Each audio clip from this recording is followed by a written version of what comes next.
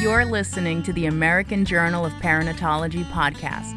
Hosted by Dr. Bill Goodnight and Dr. Chris Robinson, each month we take an in-depth look at a paper published in the American Journal of Perinatology.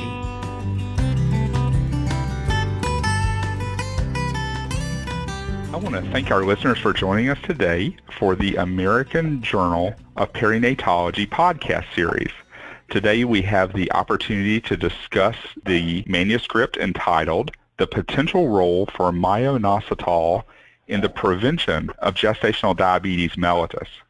Our authors are Erica Werner and Rosemary Froelich from the Department of Obstetrics and Gynecology at the Alpert School of Brown University in Providence, Rhode Island. Today we will have Dr. Erica Werner joining us to discuss her manuscript. She is a maternal-fetal medicine physician as well as clinical researcher. She has published widely on cost effectiveness, and her research focuses on diabetes in pregnancy, preeclampsia, and preterm birth. She is particularly interested in using pregnancy to identify long-term maternal health risks and then optimizing maternal health through postpartum interventions. She has a pending protocol, Myoinositol, to prevent gestational diabetes mellitus. She is also actively involved in the NICHD-funded Maternal Fetal Medicine Units Network. We are fortunate to have Dr. Werner with us today to further discuss this potential role for myoinositol in the prevention of gestational diabetes, and we thank her for joining us. Thank you so much for having me today. I really appreciate the opportunity to talk about the article. Well, we are as well. Certainly, gestational diabetes is a very common condition in pregnancy. And when looking at gestational diabetes, what do you think are the unmet needs that we currently have with regard to gestational diabetes management? So I think the largest need that comes in relation to this article comes in preventing gestational diabetes. You know, we just heard yesterday from the CDC that more than 4 out of 10 women are obese going into pregnancy, which means that their risk of developing gestational diabetes off the bat is close to 12%. And other than diet and exercise, which women have trouble with, we have nothing to offer to prevent gestational diabetes. So I think that's the first met need. And then the second is I think we're still really struggling with what the best treatment is for gestational diabetes, how much treatment we need to prevent the complications, and how much just drives up cost without actually preventing the complications. Absolutely, and I think over the past week we've also seen some data come out looking at obesity and the rapid increase in obesity in this country amongst women who are of childbearing age. And so I think we can also definitely see some significant benefits, I would assume, in cost controls for management of pregnancy, and especially in this group who are already at an increased risk due to their obesity. Absolutely. So what led you to interest in myoinositol? Because this is certainly very unique, and I wonder if you just take just a few minutes to tell us a little bit about myoinositol and what led you to look at this specifically. I've always been really interested in the cost of the healthcare that we provide, and both at Hopkins, where I was before, and then here at Brown, I run a nutrition and pregnancy clinic that sort of helps women who are obese to limit their gestational weight gain. And when I was gearing up to start that at Brown, I was talking to Don Kustin, I think one of the grandfathers of gestational diabetes, and he gave me an article that he had written recently on prevention of gestational diabetes, and it referenced some of the recent data on myoinositol. And then I couldn't get enough. I started reading more and more and trying to understand the biologic background for it, and talking to some mentors from where I went to medical school, and realized there are many things being investigated to prevent gestational diabetes, but most of them really haven't panned out. And this is one that's been in the literature for almost 2 decades, and yet we still don't have a well-done, large randomized trial. You know, I've always been bothered by how slow OB research is, so I think this was just a perfect fit. That's an excellent point. Now, where are the natural sources that a person would have myoinositol in their diet? I mean, is this something that we would find in the diet of most patients, or is this something that would be taken as a supplement? It's definitely in the diet. It's very variable in how much women take in. So you can get a lot in beans, in some meats, and in some cereals, a fair number of vegetables, but we also make it. We make about 2 grams a day from each of our kidneys. It's kind of all over the place, but nonetheless, as women get more and more obese, there seems to be some indication biologically that we don't have enough, and we see that in sort of the byproducts of inositol when we look at women's urine. So one of the hypotheses that is presented in your article suggests that this may have an insulin mimetic property that leads to an increased expression of GLUT4, which is one of the glucose transporters that we find both in the placenta as well as in peripheral muscle. What's the evidence for how myoinositol may actually improve outcomes? Unfortunately, the data that is out there is mostly animal data. The etiology is not as well worked out as we would like, which I think has been some of the reason why the clinical data has been somewhat lacking. But essentially, it's thought that myoinositol combines to form inositol phosphoglycan AMP kinase inhibitor, and that decreases CAMP-dependent protein kinases, which eventually leads to more fatty acid synthesis. So that's sort of one pathway that it's thought that myoinositol may decrease glucose.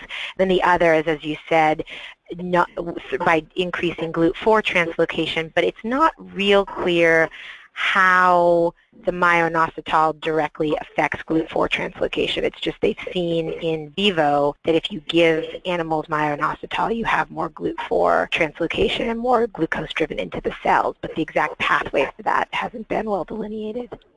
Let's move to the clinical situation. So a lot of practicing obstetricians would certainly wonder, what are the impacts of myoinositol on the patient? So the patient that they're taking care of that may be obese, or maybe even the patient with gestational diabetes, what evidence do we have for the impact that myoinositol may play in their pregnancy? Right now, there are 5 and counting small randomized controlled trials in all different populations of women. So in thin women who have family members with type 2 diabetes, women with BMI between 25 and 30, and women with a BMI greater than 30.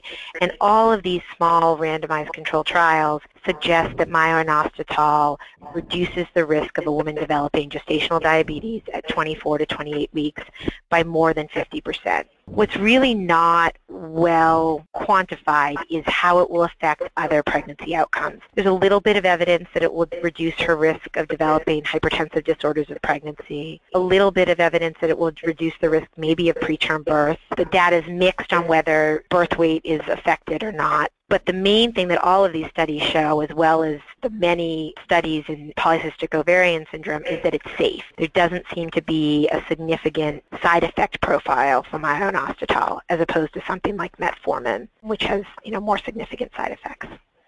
One of the things that you discuss is disease modification. And in these patients, one of the more powerful things I think a lot of practicing obstetricians would be interested in is it seemed like in one of these studies there was a significant decline in those patients who tested positive for gestational diabetes if they had been pre-treated with myoinositol. In other words, maybe supplemented during their pregnancy coming forward, compared to those who did not. So do you think there's a role here for potentially modifying the risk of gestational diabetes amongst some of our patients? Yeah, I definitely do. I think the study you're referring to actually took women who had a slightly elevated fasting glucose early on. The women who were screened prior to 20 weeks and have some evidence of gestational diabetes, those women were placed on myoinositol, and actually only less than 20% of them ended up developing gestational diabetes when they were retested at 24 to 28 weeks, as opposed to the women who were on placebo, and more than 70% of them had gestational diabetes. Also, since I published the article, there was another small trial that came out suggesting similar results, that women who have some insulin resistance noted early in pregnancy who received myoinositol significantly reduced their risk of developing gestational diabetes. I think myoinositol may be the supplement that we need to go along with diet and exercise to help women modify their gestational diabetes risk. That's very important observation. I wonder if you have any sense when supplementing with myoinositol, is there any change that is made in the diet of these patients? In other words, is it possible that myoinositol also has any controls over satiety or dietary intake? Or is there any modification there that we get a sense of? That's a great question. It hasn't been very well looked at. There's a lot of mice data and a little bit of rabbit data suggesting that animal intake when they're given large doses of myoinositol is the same as mice or rabbits who get placebo. In humans, the main data we have is their weight gain, and despite my hope that myoinositol would be a magic bullet to help pregnant women their gestational weight gain, women on myoinositol tend to gain about the same amount as women who are getting placebo, suggesting that it really doesn't change oral intake. But nobody's really quantified the calories that a woman takes in or her appetite on myoinositol versus placebo. Sure. So do we have any data looking at the infants who have been born and exposed to myoinositol? Are there any benefits of myoinositol for the infant or any risks that may be associated? That was one of the things that drew me to this. My hope is, since we know gestational diabetes ultimately puts the next generation at risk for obesity, so women with gestational diabetes are more likely to have children who are obese. My hope is that myoinositol would affect fetal programming and remove that risk for children. And there is some good evidence that myoinositol reduces adiponectins and therefore theoretically may reduce the risk of lifelong obesity for the next generation. But in terms of birth weight, which is the main thing measured in these small randomized control trials, some suggest a decrease in birth weight percentile. So instead of having an average birth weight percentile that's above 50%, the kids are born with birth weight percentiles that are below 50%, but still in the safe range, typically in the 40th percentile. But other studies have looked specifically at macrosomia or large for gestational age infants and haven't found a significant reduction with myoinositol. But again, all the studies that have been done are really underpowered to assess for those sorts of things.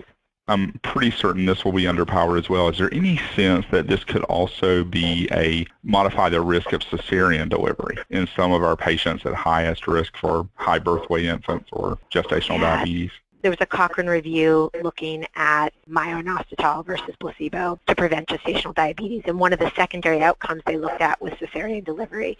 And the trend is definitely towards cesarean delivery being reduced with myoinositol, but the numbers are too close. It was not statistically significant. When we looked at power calculation, you really need a study in excess of 1,000 people to be able to make any significant statement about whether myoinositol reduces the risk of cesarean delivery.